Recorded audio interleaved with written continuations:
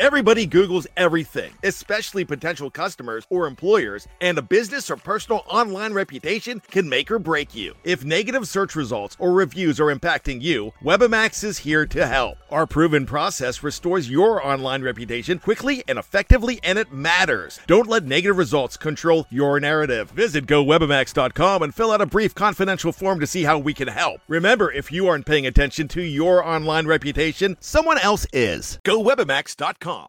Anatomy of an ad. Subconsciously trigger emotions through music. Perfect. Define an opportunity. Imagine talking to millions of people across the U.S. like I am now. Identify a problem. Creating an audio ad is time-consuming. Offer a solution. Utilize cutting-edge AI. Imagine creating all that in under 30 seconds. Well, we did to create this ad. To learn more about AI in the audio industry, download the white paper from audiostack.ai. Anatomy of an ad. Subconsciously trigger emotions through music. Perfect. Define an opportunity. Imagine talking to millions of people across the U.S. like I am now. Identify a problem. Creating an audio ad is time-consuming. Offer a solution. Utilize cutting-edge AI. Imagine creating all that in under 30 seconds. Well, we did to create this ad. To learn more about AI in the audio industry, download the white paper from audiostack.ai. Anatomy of an ad. Subconsciously trigger emotions through music. Perfect. Define an opportunity. Imagine talking to millions of people across the U.S. like I am now. Identify a problem. Creating an audio ad is time-consuming. Offer a solution. Utilize cutting-edge AI. Imagine creating all that in under 30 seconds. Well, we did to create this ad. To learn more about AI in the audio industry, download the white paper from audiostack.ai.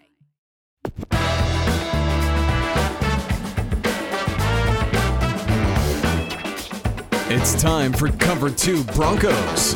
Just a couple dudes breaking down scheme, film, and the numbers. Now, your hosts, Joe Rowles and Jeff Essery. Thank you for listening to Cover 2 Broncos. I'm Joe Rowles. And I'm Jeff.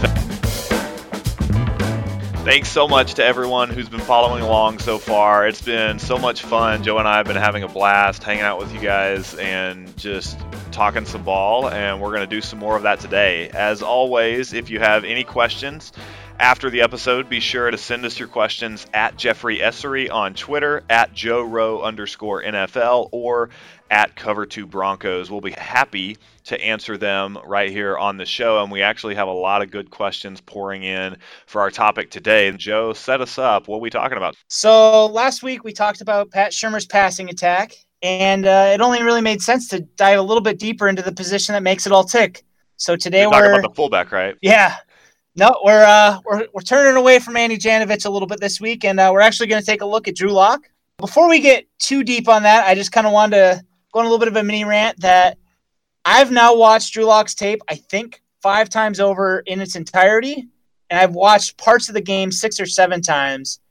And even now, every time I watch, I feel like there's things I just didn't pick up the first time. And it's kind of the nature of the beast, I think, with watching quarterback, is that it's both the hardest position to evaluate, but it's also the easiest position to watch. So everybody knows quarterbacks, but no one knows quarterbacks. Kind of a caveat as we dive into this, but I think we're both figuring it out as we go. And I think everyone does that. I think that's one of the reasons why people miss on quarterbacks so much when it comes to the draft.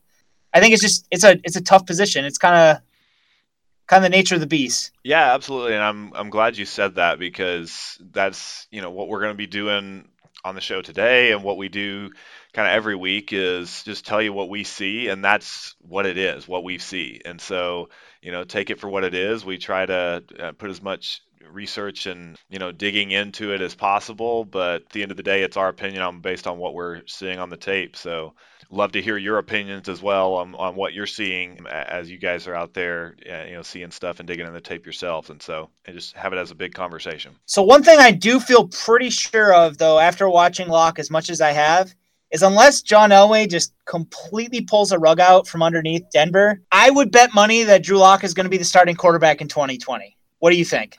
Yeah, absolutely. I would too. And even before Vic Fangio and Elway, essentially, Elway is still being a little bit coy about committing to him or whatever, but I think they've pretty much tipped their hand that he'll be the quarterback in 2020 for sure, and they're, wanting him to be the quarterback moving forward for a long time. Yep.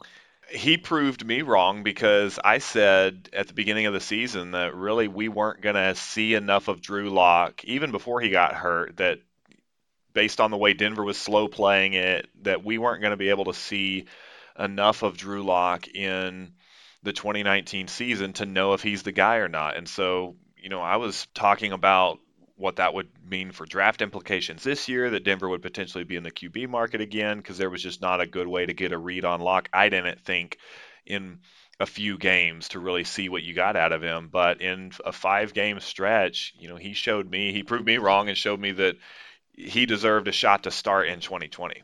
I thought before the season, especially with the way it kind of went, he got hurt and then he came in so late, that we just weren't going to have any sort of real idea. And while I'm not ready to crown him and say that he's definitely the starting franchise quarterback and the heir to Peyton Manning for the foreseeable future, the smart way to build going forward is to plan on him getting an extended run in 2020 and kind of go from there. That's kind of what makes this so fun now with this offseason, is because a rookie quarterback is the most valuable asset you can have in sports, period. Yeah. Drew Lock is going to make, I think, $1.5 million this year. And so if he can play at an average or better level, Denver is kind of in shape to really maximize all the space and the draft picks and everything they've been building for the last couple of years. They could really, really surprise some people this year, and that's pretty exciting. If my math is correct, then Drew Lock, let's say the going rate for a quarterback is $30 million-ish. Drew Lock is on a 95% discount currently on his rookie contract. If my math is correct. Quick rough math. Jared Goff, I think, makes $36 million, his cap hit. And Jared Goff is not great. Jared Goff is pretty close to my definition of what an average quarterback is. Mm-hmm. And that if you surround him with enough talent and you give him enough coaching, he's going to be okay. If he's lacking in any of those other areas around him, you start to really see it. And I think the Rams did that last year. So if that's what you're looking for as far as an average quarterback, I'm being optimistic, but I think if Locke works at it, he could reach that level. With that in mind, what did you see that you thought was really good this year? Yeah, so I'll start on the improvements that I saw. And I thought his LA game actually was pretty good, especially coming out cold from being hurt, playing, coming off the bench and jumping in with, virtually no running game. In that game against LA, you had Joey Bosa and Melvin Ingram were just tearing Denver's offensive line apart. But I thought Drew Lock looked composed when he came out. His first throw, actually, I was a big fan of. I liked his start to the 5-game stretch, but I thought that, and you and I have talked about this a little bit offline as well, Joe, is that I thought the improvements in the last 2 games, the Lions game and the Oakland game, not on the stat sheet. If you're just looking at the box score, it looks like he had worse games, especially after that Houston explosion. But I thought the little things that he did better in the Lions game specifically, and then he looked good in the Raiders game too, showed me progression from where he was in the Chargers game, and specifically in the Kansas City game as well. And I think you can almost split up his 5-game stretch. It's a small sample size already, but I think if you wanted to, you could split it up as kind of pre-Kansas City and post-Kansas City, and you can see some marked differences between those two. And I kind of throw out Kansas City. We can talk about it, but I kind of throw out the tape for that just because of, one, how terrible it was, and then it was in the snow, and it was just kind of a train wreck of a game. But, there's some good learnings from it as well, but I think you could look at pre- and post-Kansas City as well. And watching Kansas City, the big thing that stands out to me that really makes it hard to get a really clear picture on Lock with is the weather. And it's a bummer because Kansas City was the best team Denver played over that 5-game stretch, but it was also probably the best defense, which is kind of weird to say because I know the common perception of Kansas City's defense has been that they were bad, but that secondary was legit and they had a lot of pieces. But the thing is with the weather, it was just so hard to tell how much Lock's struggles were due to inclement weather. But one thing that really stood out to me in that game is that's the game that it seemed like he really started to get punished for his eyes. the first 2 games of the year and I got a lot of flack for this, but one of the big things that stood out to me when I watched the Houston game is even though Locke was getting away with a lot of his throws and some of his best throws of the year came in that game, he was using his primary read to the point where he was kind of telegraphing where he was going with the ball at times. And you could see Houston knew it. They just didn't have the pieces to do anything about it. They didn't have much of a pass rush, and their secondary was pretty bad. So Denver was going to be able to exploit them. What was surprising about that game is the fact that Denver's defense played so well, which helped Locke get out to that huge lead. Yeah, and I think you could say the same thing a little bit about the Chargers game because of the turnovers that they had. I think that was the one where Draymond Jones took away a screen pass from Phillip Rivers and set them up like on the 20 or something. The defense and just the game flow helped Drew Lock out a ton in those first 2 games. I think it's a great point, and I don't think we can overstate enough. I was just watching it again last night. The Texans defense was terrible in that game. It was so bad in terms of the players just out of position or just the alignments were not set up. Denver got away with, and it was good play calling and good design by Denver, but they got away with several of the snugs formation stacks. And they were just running stick routes and double stick on the goal line and getting away with stuff that they really never should have. And that's where they did some of their damage. There was no Texan in sight. I'm thinking specifically of the Royce Freeman. Was it Freeman? It was one of the backs that had a play down at the goal line. It was like a 3-yard touchdown pass. And there was no one within 3-4 yards of him. The safety was coming down from the middle of the field to cover the running back who was going on the out. And so, yeah, the way the Texans play defense didn't give you a good read. I mean, obviously Locke made some great throws, but it didn't give you a good read on his decision making. And to your point, Joe, I think it's a great one that he got away with stuff and could get away with just using his first read, and the defense didn't punish him for it. And one of the things that stands out too, Jonathan Joseph played for the Texans last year. He was 35. He got 30 snaps in Denver, and then he got 33 in Tennessee, and then they benched him. Essentially, he played 6 snaps and 7 snaps to finish the season, and they moved away from as much zone as they were using. Romeo Crennel was using a lot of zone because he had Jonathan Joseph who couldn't really run anymore, and Denver kind of went into that, and they exploited that. And that's a good pivoting point for what did you see in those last 2 games that really stood out to you then? Because I don't want to beat up on him too much for his first 3 starts being kind of rookie-ish, because he's a rookie, and he came in, he was hurt, he missed all of camp, he didn't get to practice for a long time. I know this, but that also is what makes the last 2 games to me so encouraging. What do you think? Yeah, I think that the couple big things that stuck out to me, his footwork, and we'll talk about it when we get to the bad section a little bit, or some of his weaknesses or areas for improvement, but his footwork has always been a little bit messy, and we saw that in the preseason, and even in those first two games. He got away with some messy footwork and just, arming throws in there. But in the Lions game specifically, and it carried over into the Raiders game, you began to see him improve even just over that 3-game stretch, improve his footwork a little bit, and in terms of just stepping up in the pocket, navigating the pocket the way he's supposed to be instead of falling away, throwing off of his back foot. Now, he still did plenty of that, but there was some encouraging signs in development. One of the ones I put it on a thread on Twitter of just kind of the little things that I saw out of the game, but specifically on the footwork side, there was a deep comeback to Hamilton on the left side, and Locke comes out of play action. It's a 7-step drop. He hitches a little bit, so we'll forgive him for that. But then, 7-step drop, back foot in the ground, hitches, ball's out on time to Deshaun Hamilton, who is coming back for the ball, and it was a work of art the way it all came together because, and we've talked about this, and this is something that you've talked about a lot, Joe, and maybe you could speak to it here, is Locke isn't really a rhythm thrower so far that we've seen. He's more of a see it, throw it kind of guy. He hasn't thrown with a lot of anticipation in these last 5 games, and that's a big area of growth for him too. But that throw gave me a little bit of a glimpse, and a big piece of it was cleaning up the footwork and being able to play, on schedule, in rhythm in the Raiders game there. One of the big things I really liked about that Lions game is he had, I think it was on the touchdown drive that initially it ended up being a Royce Freeman touchdown run. He had a deep pass to start the drive where he threw a deep pass to Cortland Sutton into double coverage. The safety broke on it because he was just probably a little bit late. After that play, though, every single throw on that drive, he was making another read. He was either reading the middle of the field and then finding his receiver, or he was starting with somebody and moving to somebody else. I loved that. And he was throwing people open. And there was a couple plays where it was his arm just giving him the talent to be able to do it. But Locke has so much arm talent that if he wins with his eyes and his feet, I mean, the sky is very high for him. He has a very, very high potential. It's one of the reasons why I thought he was going to be the 10th overall pick last year, is because I thought Elway was going to fall for that.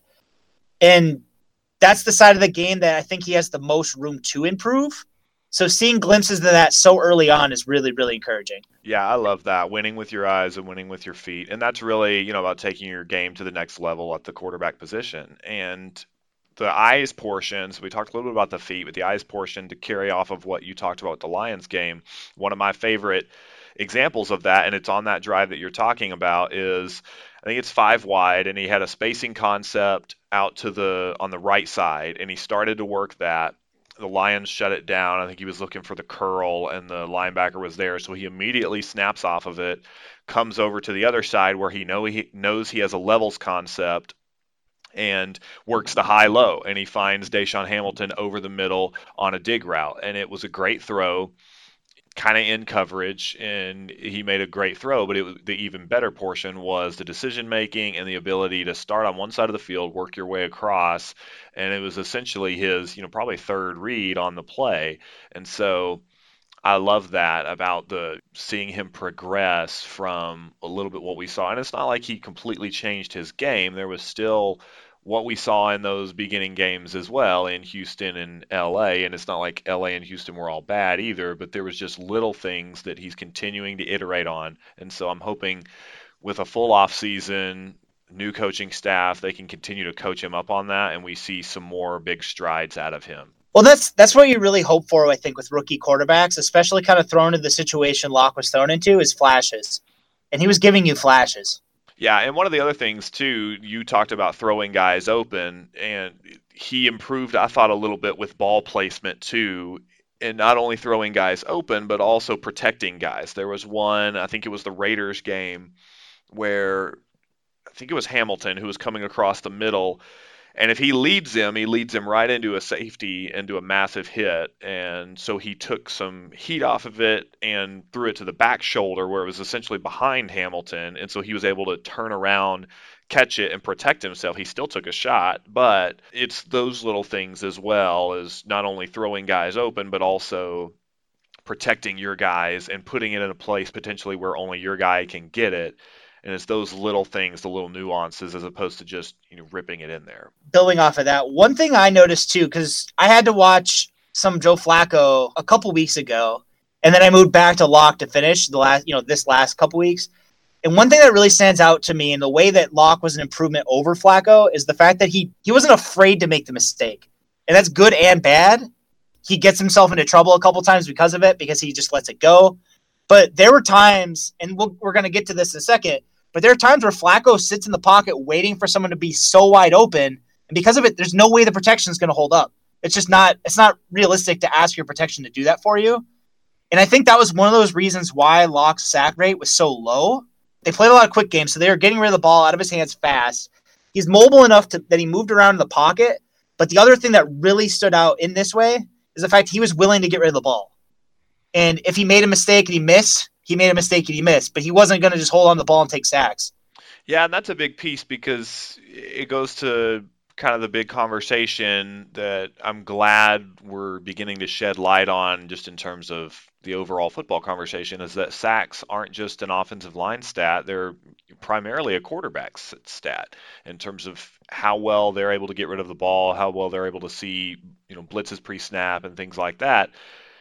And Drew Lock, I'm remembering one particular coverage sack where he did hang on to it too long, but those were few and far between, particularly when you compare him to Flacco. And so, I think it's a good trade-off, specifically when you see that he only threw 3 interceptions, and the interceptions weren't really that he was just trying to get rid of the ball and, all of that. And so I like what he's shown in that regard too, of being okay either throwing it away or checking it down, but he's not just going to hang in there and take sacks. And his mobility certainly helps him in that regard too. Anatomy of an ad. Subconsciously trigger emotions through music. Perfect. Define an opportunity. Imagine talking to millions of people across the U.S. like I am now. Identify a problem. Creating an audio ad is time-consuming. Offer a solution. Utilize cutting-edge AI. Imagine creating all that in under 30 seconds. Well, we did to create this ad. To learn more about AI in the audio industry, download the white paper from audiostack.ai. And I mean, if you really want to see the contrast, watch Locke against, I would say even watch him against Kansas City, because that was a bad game for him. He did take some sacks. But then go back and watch Joe Flacco's game against the Packers, and you really see the difference between a sack because of an offensive lineman and a sack because of the quarterback. Because almost at least half of the sacks Flacco took in that game, and I think he took 7, at least half of those were on him. Probably more. He had some just terrible plays in that game. But anyway, so I don't want to just beat up on Flacco. That's too easy. What are things that you hope that Locke can improve on? Yeah, I think the footwork's an easy one. That's the low-hanging fruit and probably the biggest opportunity for him to really take his game to the next level. It's muscling the throws in with his arm instead of setting his feet. There was one, I think, that you showed me on a rollout. There was a couple rollouts that he missed, actually rolling to his right. And you would think, big arm quarterback, you get him in Scangarello's offense, he's perfect for the boot game and all of that. And on those rollouts to his right, it was the very first game against LA. We were all waiting for it. He had Hireman wide open, and he misses him by a mile above, and it was high and behind him because he didn't square his hips to the receiver, and he's just slinging it with his arm. And there was a couple times, I think one in the red zone that you were showing me, that he did that as well. And so I think that's a big opportunity, particularly as he continues to move. He's got great ability to throw off platform, but I think he's got to get better about setting his feet and getting into a rhythm, and maybe adding on to that a little bit more. It's not just footwork in general, but I think footwork and timing and getting into a rhythm on the offense. And Pat Shurmur is going to require that of him with the quick passing game of Shurmur. In order to kind of bring it to its best effectiveness, you've got to be able to get the ball out of your hands quickly and throw on time for some of those routes. You think of some of the, the slant flat concepts and things like that Shurmur likes to run. It's going to be imperative for Locke to get into a rhythm and stay on schedule and throw with timing and anticipation, and not just seeing it and slinging it in there. Honestly, Detroit is another good example of this too. And I think this is the play I showed you. He's in the red zone. They're in a pistol set, and they motion Fant across. So it's a 2-by-1 and then 2 in the backfield, 21 personnel. And Locke kind of boots out to the right, not a play fake, but just a boot moving over. And he's late on the throw. He should have let it go earlier. And then when he makes the throw, his feet are pointing in a different direction than where his arm is. And it just looks like his feet and his arm are just not connected. And that really improved, but that was a big concern of mine when I watched him in the preseason. And that was a big concern of mine back when I watched him at Missouri. And so that's an area where he needs to improve quite a bit. And there's hints of it. But even in Detroit, and even I think in the Raiders game, there's some plays where you can see that show up. The other big one it was a big concern of mine even in the first 2 games, and I did think it improved quite a bit, is he was drifting in the pocket. You mentioned this too. It really shows up when he's feeling some sort of pressure. And even if the pressure's not on him, but if he just feels like it's coming down on him, he kind of does a fadeaway as he's throwing. It almost looks like a kind of like LeBron or like Kobe. And the problem when you do that is you're throwing off your back foot. You're relying on your arm, and what ends up happening is the ball will sail. And because of that, it hurts your accuracy. So then it's harder to complete passes. And I think that was a big reason why Drew Lock had trouble against pressure last year. That was a notable weakness watching him, is when he felt pressure, his accuracy suffered quite a bit.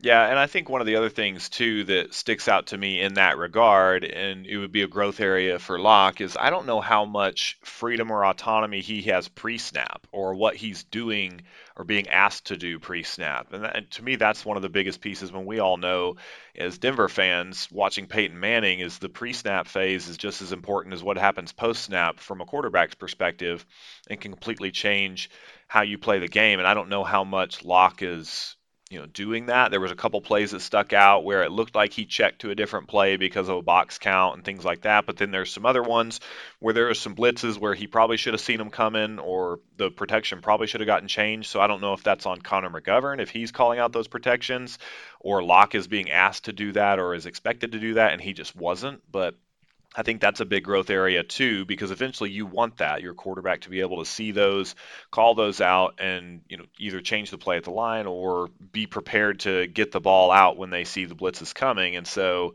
I think protections and pre-snap reads is something that any young quarterback is going to struggle with, but I think that's an area of growth for Locke too under Shurmur.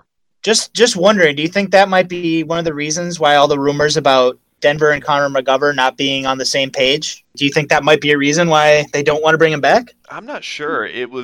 I know when Garrett Bowles talked about it, he spoke highly of Connor McGovern kind of running the show and calling everything out. But there were several plays that I noticed that it felt like people were left on an island and it wasn't their fault. They make it credited for allowing a sack or allowing the pressure, but really it was the protection that was the issue. And look, I'm not an offensive line expert or protection expert, but at least to my naked eye, it looked like they should have adjusted the protection based on the way the rush was coming. And so, yeah, I'm not sure. That may be a Munchak call after seeing, some of the tape or from what McGovern did last season. I'm not sure.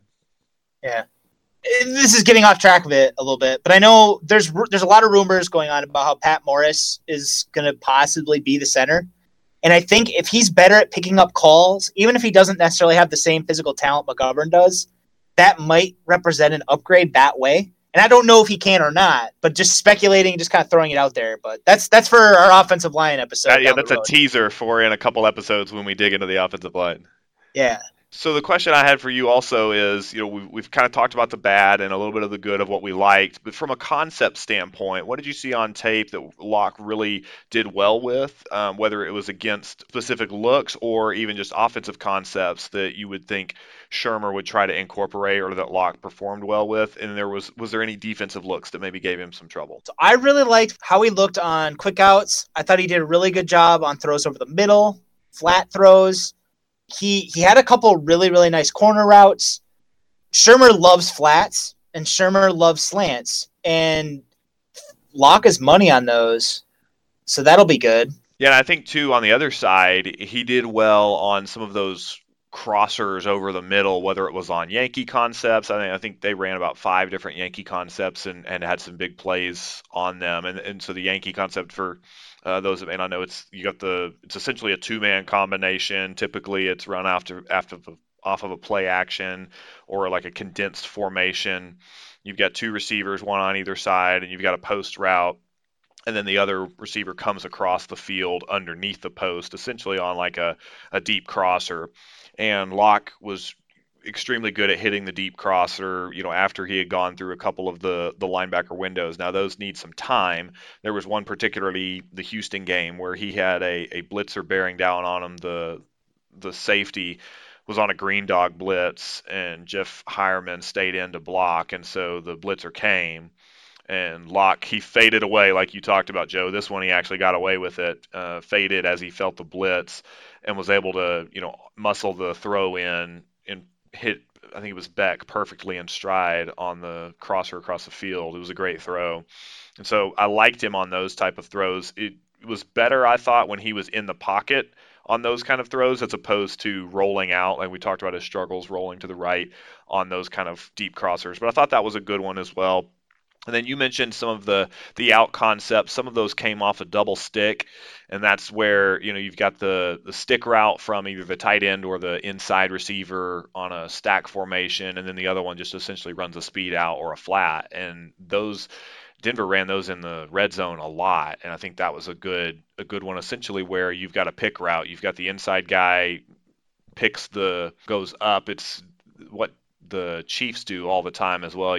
Kelsey kind of goes up and he'll just turn around and get in the way of anybody right there, and then the underneath guy will come underneath him, and so he's got a free release.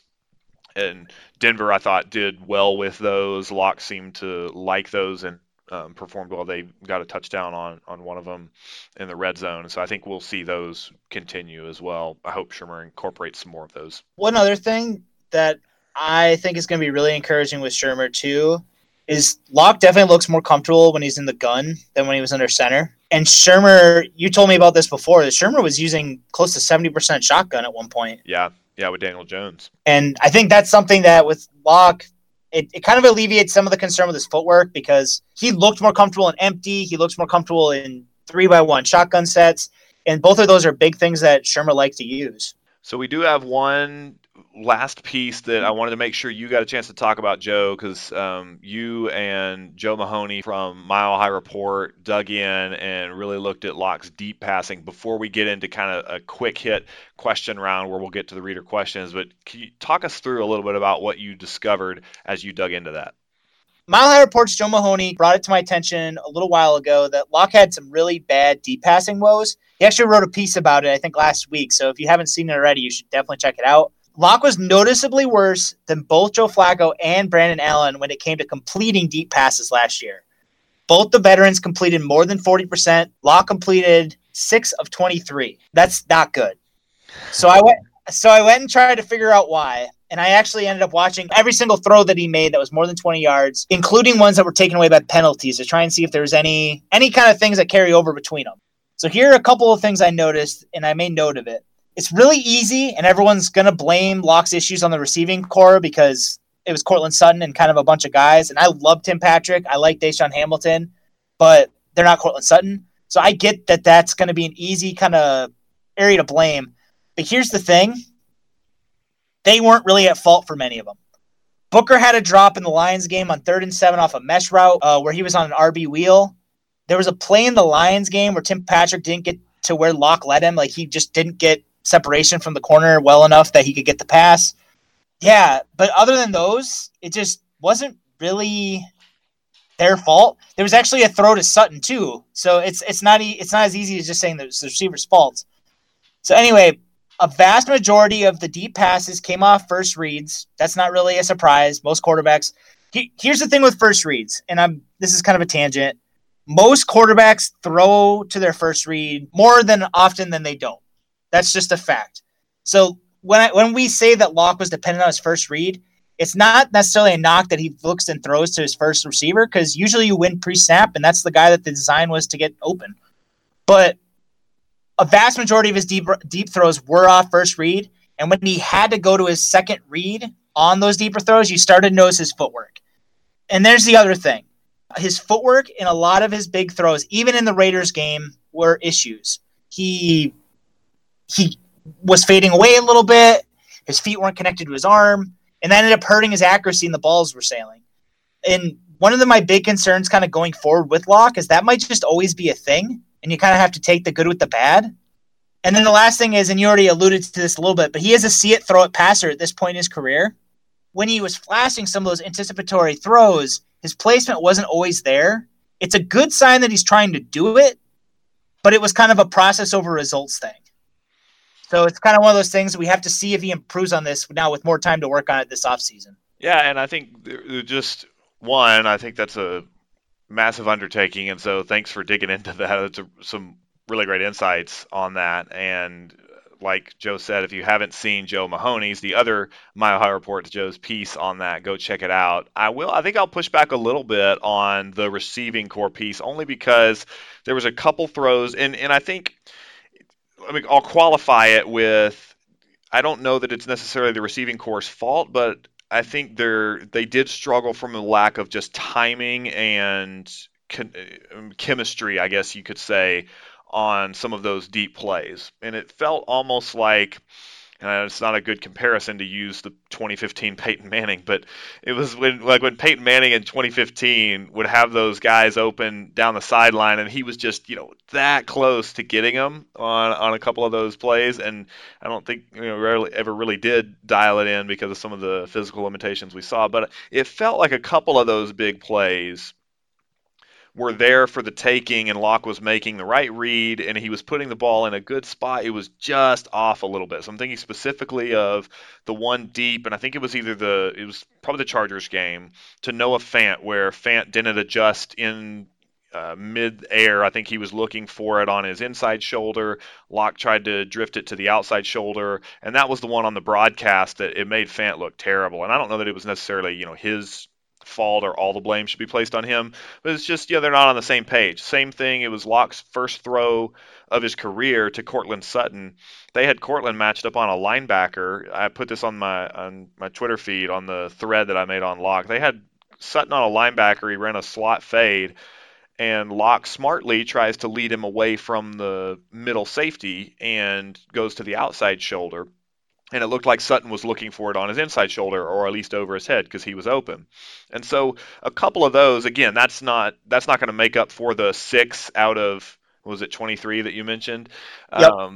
So, that's not going to make up for all of them, but I do think there is some potential there in the deep passing game that just wasn't realized because of chemistry and getting on the same page. There was another one, it's not a deep pass, but it was in the red zone. It was kind of the corner fade to Fant.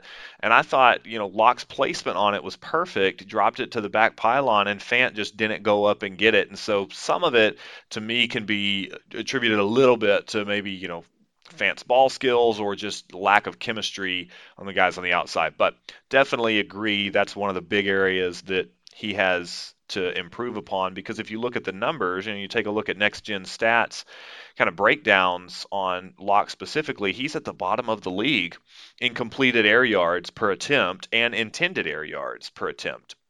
And I think he's at the bottom, pretty close to the bottom of the league in air yards to the sticks as well. And so at this point in his career, he's a short passing guy, and he's had, just because he hasn't had a lot of success deep, we saw some success intermediate, but they were throwing so much short on a lot of those screen passes, and if maybe potentially Scangarello trying to protect Locke, that his numbers from a deep passing perspective or even just air yards perspective look pretty shaky. And so if just taken at its face value, it would look like we'd be really down on Locke. You have to temper it with some of the things you see on tape, that it's not necessarily all doom and gloom in terms of the deep passing. There's some opportunities for him to get out of it. Anatomy of an ad. Subconsciously trigger emotions through music. Perfect. Define an opportunity. Imagine talking to millions of people across the U.S. like I am now. Identify a problem. Creating an audio ad is time-consuming. Offer a solution. Utilize cutting-edge AI. Imagine creating all that in under 30 seconds. Well, we did, to create this ad. To learn more about AI in the audio industry, download the white paper from audiostack.ai. What I was trying to say when I said you can't just blame the receiving core, I don't think it's an issue that necessarily is just going to improve because you draft, say, a Henry Ruggs. It's one of those things where, timing and chemistry is a big part of it. So I definitely agree with you there. I just don't think it's as simple as saying, well, Deshaun Hamilton sucks, they should just replace him. I don't think that's the issue. Yeah, no, great point. Great point. I think you touched on a really good point about the fact that Drew Lock right now, with the next gen stats, he's not a deep passer. And when I was watching the Giants, that's one of those things that really stood out to me between Daniel Jones and Drew Lock. I would say up into 20 yards, Drew Lock was probably a little better than Daniel Jones, really comparable. But when it comes to his deep passing game, Daniel Jones was just on kind of another level. And it really stands out. Like you see like the Darius Slayton throws where Daniel Jones has kind of had a feel for deep passing in a way that Lock didn't. And that might just very well be a fact that, A, Denver didn't have an offensive line to really give him the time to comfortably set up those deeper plays, but also the fact that Lock just didn't have that chemistry that you were alluding to kind of connect on deeper plays. There's a lot that goes into it, and it's not as easy as just having a big arm. Yeah, I think it's a great point, and I think a lot of people, and we saw this with the Joe Flacco when he was brought in to Denver, a lot of people conflate a big arm with automatic deep passing prowess, and that's just not the case. You had Peyton Manning, who didn't have much of a deep arm at all, or much of a big arm, and he was a prolific deep passer, especially in the 2013 season. And then you have guys who have big arms and they're not good down the field, whether it's accuracy issues or chemistry problems. And I think exactly to your point, we saw Locke struggle in that area. I kind of want to move to a game. Before we kind of get into listener questions, how specifically do you think Pat Shurmur's offense could really help Locke? I think it'll accentuate what Locke does well you mentioned it in terms of the quick snap decisions outside, his throwing on those quick outs, the flat concepts. I think some of that will get Locke more locked in terms of get Locke locked in. You like it?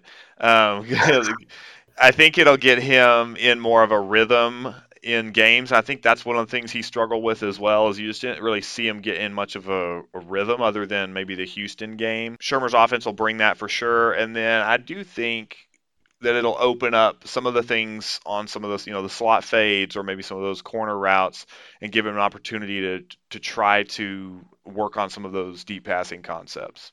I remember watching Drew Lock's Missouri tape quite a bit last year because, again, I was really sure that Elway was in love with him. And he was a pretty darn good deep passer. So I'm not really concerned with that kind of stuff. I just think the offense kind of needs to set him up. And I think he needs the time to work it out. And I think that's one of the things that Pat Shurmur's offense will help in the fact that, the Buzz Lightyear memes aside, it was concerning to me that Locke was so reliant on an armband. It was funny until it wasn't, because you don't really want a rookie staring at an armband with 1 second left on the clock. And Drew Lock was doing that in the Kansas City game. So I think the fact that Shurmur's offense won't be as complicated to learn will probably help with that. And I think if Locke isn't having to think about the play call 1 second before the play call, it'll probably help him be a better passer after the snap. Yeah, totally agree. Is there anything about the Shurmur offense that concerns you for Locke specifically? The one big concern I can have off the top of my head isn't really even Shurmur specifically. I think there's an enormous amount of pressure on the Broncos to make sure they really patch up the receiving core this year. And I know I just said it wasn't the receiving core's fault that Locke was missing deep passes. But at the same time, and I've said this before, I don't think Tim Patrick is a number 2 receiver on a good team. And I like Tim Patrick a lot. I think they need another receiver. And I don't necessarily want them to do it in free agency. I think that there's some guys out there that they could get to kind of give them a patch and maybe gamble on. But I hope that they definitely prioritize taking advantage of this draft. Because one of the things that really stood out to me from week 13 on, which is when Drew Lock was entered in the lineup, Rich Scangarello actually cut 11 personnel down. He used it only 39% of the time, and they used more 12 and 22 personnel, 47% of the time. And I think that a lot of that is the personnel questions and also the questions about the offensive line. But the fact that Pat Shurmur likes using 11 so much means that they need to have the players to do it. And that puts a lot of pressure on Elway to not only pick a player, but pick the right player. And I hope he can do it. Yeah, I think that's a great point. To me, on the Shurmur offense, one of the things that potentially concerns me is, and it's one of the things we talked about last week with Pat Shurmur's offense, is that it's not that he doesn't, but it's not necessarily going to be scheming guys open all the time. And one of the things, if you dig into the next gen stats separation stats for receivers, you had Darius Slayton and Golden Tate were both probably bottom third in the league in terms of separation that they had from their defenders when the ball was thrown or when they were targeted, and it was right in line. Cortland Sutton was higher than that, but they were both lower than Sutton, but it was kind of that same deal where you're typically throwing to guys, they're in traffic, they're covered, and I don't think it necessarily speaks to Slayton and Tate's ability to get open. It's just more from a conceptual standpoint what they're doing.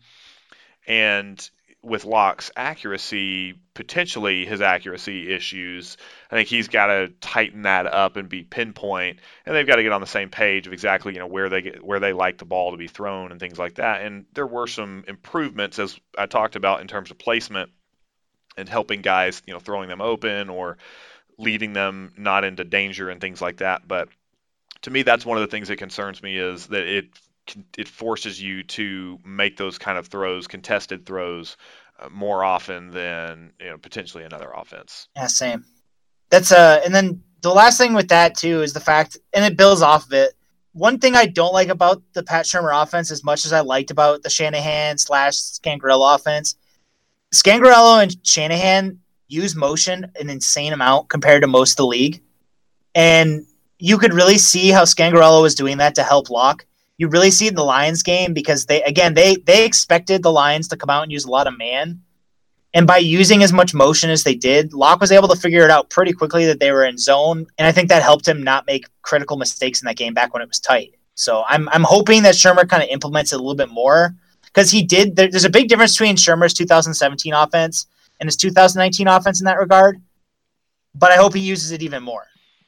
Yeah, you've got to be able to give your young quarterback clues, whether it's via formation or via motion, giving him as much information pre-snap as you can. So totally agree.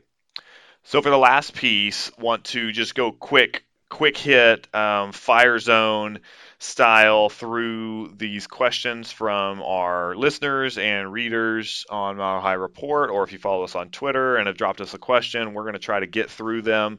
We were thrilled and flattered that you guys had all these questions for us to talk about on the show, and so want to get to each and every one of those. So we're just going to go rapid fire down the line and start talking through them.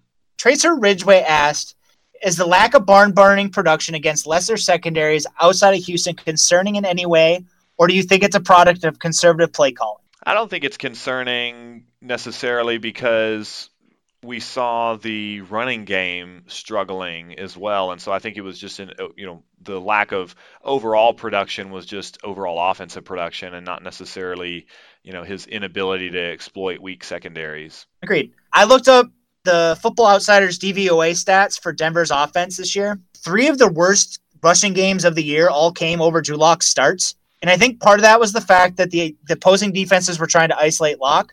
But I also think because of that, he was left on an island trying to carry the offense. Yeah, and I mean, for the Chargers game specifically, the running game was terrible. It was absolutely terrible. Joey Bosa and Melvin Ingram were just blowing up the offensive line, and Denver had a lot of offensive line turnover in those last 5 games too, and so it really wasn't the most ideal scenario for Drew Lock to walk into in terms of offensive help around him. So Pangzo had a question. Do you think that Drew Lock made his receivers, especially Deshaun Hamilton, better, or was the competition just bad? I don't know that he necessarily made them better. I think there's still some ways to go there, and a lot of it goes to what we talked about with the chemistry. And I mean, I think he did show some better ball placement. He threw some guys open. We've talked about it. He protected Deshaun Hamilton on a nice throw over the middle, but I don't know that he necessarily elevated the entire offense like you would want a franchise quarterback to do in those 5 games, just because he's just not there yet. He's still young. Mountaintop Scouting had 2 questions. What was the biggest difference between his first game and his 5th game? You take this one, Joe. Eyes. I thought his eyes. His eyes, and then I thought the fact that he was able to make throws after kind of coming off his first read. It really showed up. You watch the Chiefs game and then watch the Lions game, and it's night and day. Love it. What consistently was present in each game that provides you hope for a positive trajectory? So Mountaintop had 2 questions. What's the last one? What about that one? I mean, this plays into what I think is Drew Lock's biggest strength, is the fact that his arm talent is phenomenal. This coming NFL draft class is coming out, and Justin Herbert's coming out. And the big thing that people are talking about Justin Herbert is his arm talent. And granted, Justin Herbert is a project quarterback in a lot of the same ways that I think Lock is. But one of the things I really like about Lock that I don't see as much in Justin Herbert's game is Lock can make plays outside of structure at a better – he looks more comfortable outside of structure than when I've watched Oregon. And that's one of those things that gives me a lot of hope going forward, because it's both a negative and a positive, because you kind of hope he fixes some of the things that he does in those broken play situations. But he has a knack for making plays even when the offense is wrong. And because of that, he can make the offense better than it really is. He makes his offensive coordinator right. So we could both do this one. Can you give a rating on ability to process and hit second and third options? We've talked about this a little bit. I think I'd give it a C, just average. I think he improved in that regard. We've talked about it over the last 2 games against the Lions and the Raiders. He's not incredible at it yet, but he's not bad. Yeah, I think C's about right. I think he was a little bit better at it than Daniel Jones was in the games I've watched Daniel Jones play, but he's a rookie. I hope he makes a big improvement there. Do we have a pro comp dialed in for Lock yet? Aaron Wagner asks. So I'm going to go with John Elway mixed with Patrick Mahomes, mixed with Brett Favre, and Peyton Manning. No, it's 5 games. I don't do pro comps unless they're just a really, really natural fit. And I see Lock when I watch Lock. I think the Cutler comps coming out aren't totally inaccurate, and that's not a bad in a not bad way. Do you think that Drew Lock can compete with Patrick Mahomes? I don't think anybody can compete with Patrick Mahomes right now. I think Denver has to put a plan together to get an offense that can hang with them a little bit, and then, hope for the defense under Fangio to continue to grow and be able to slow them down, which they've been able to do in the last, couple seasons. You think of the Case Keenum year in 2018, Denver nearly beat Patrick Mahomes on his MVP tear, and he was Case Keenum missed throw to Demaryius Thomas away from beating the Chiefs in 2018. And so it's definitely possible. I just think if you expect to go toe-to-toe, from a quarterback perspective, Patrick Mahomes is going to win that every time. And so you've got to get some help from your defense and control the game and really play it on your terms. Yeah, I agree. And I think that's one of the big things I've been trying to argue with people about on Twitter is that everyone's saying, let's just draft the offense. Let's just build the best offense ever. If you're just hoping to get into a shooting match with the Chiefs, you're probably not going to win. And I think you wrote a piece a while back kind of highlighting the fact that Denver's really stressed offense in their last few drafts. And because of that, the defense has kind of started to fall behind. And again, granted, Vic Fangio really made chicken salad out of some problems last year. But if you're going to try and hang with the Chiefs, you're going to need a team on both sides of the ball, especially right now until Mahomes' contract hopefully kind of messes up their balance. You can't ignore both sides of the ball. So I don't think Drew Lock can get in a shooting match with Patrick Mahomes and win. I think Drew Lock with Vic Fangio's defense could beat the Chiefs. Yeah, and that's a perfect teaser for either the episode coming next, or we may take a break for the combine depending on how things shake out. But it'll be coming up soon, is a deep dive into Fangio's defense. So that'll hopefully whet your appetite a little bit for that, because we'll talk specifically about that and what Joe just mentioned in terms of Denver's focus on the offense and how much they should focus on the defense. So let's wrap it up. And the question is from Daniel Fernandez. He wants to know, without orange shades, so we're taking our orange and blue glasses off. We're not Bronco fans right now. Do you think that there's a good chance that Drew Lock is the real deal? I'll let you start, Joe. I don't think we know. And I think that's okay.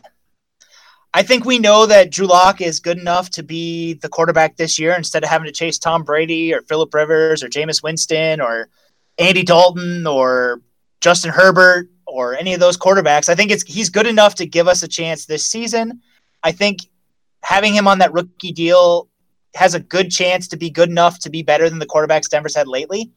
But 5 games in, I'd be guessing if I told you that I think he's going to be the next Pro Bowl franchise quarterback for the Broncos. So we'll see.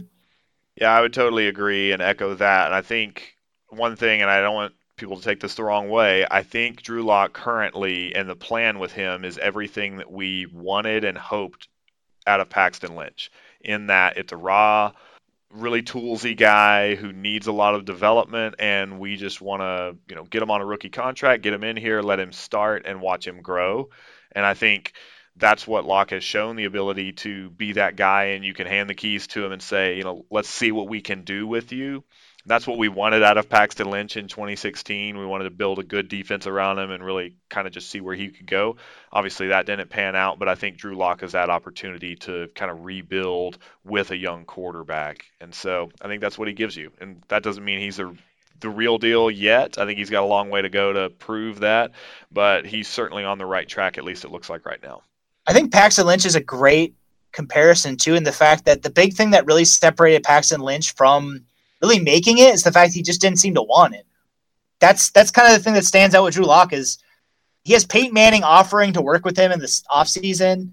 He has John Elway in the same building. Like, if Drew Lock has all the physical talent, if he wants to work at it, the sky is really the limit. Yeah, and I think that's one piece, quickly before we finish, that we haven't touched on with Lock, because we are, we're focused on what we can see on the tape and what he does on the field. But I think the intangible side, you can't ignore that in a quarterback specifically. And I think Lock shows all the intangibles that, one, Paxton Lynch didn't have, but then also that you want to see out of your young rookie quarterback in terms of the guys in the locker room loving him and rallying around him. He shows great leadership. He shows great work ethic. He's great in front of the media. And I think he's the guy that you want to be the face of your franchise. Whether he will be that, who knows, but he's got all the stuff off the field that you want in your franchise quarterback. Great. It was fun, Jeff. Absolutely. We'll do it again next week. Thanks again for tuning in. Thanks for all the questions that came in. Like we said, we'll be talking about Vic Fangio's defense. We'll talk a little bit about the combine as well, I'm sure, coming up with the draft and free agency and all that coming up soon. And so stick with us. Thanks for listening to Cover 2 Broncos, and find us on Twitter, and let's keep talking.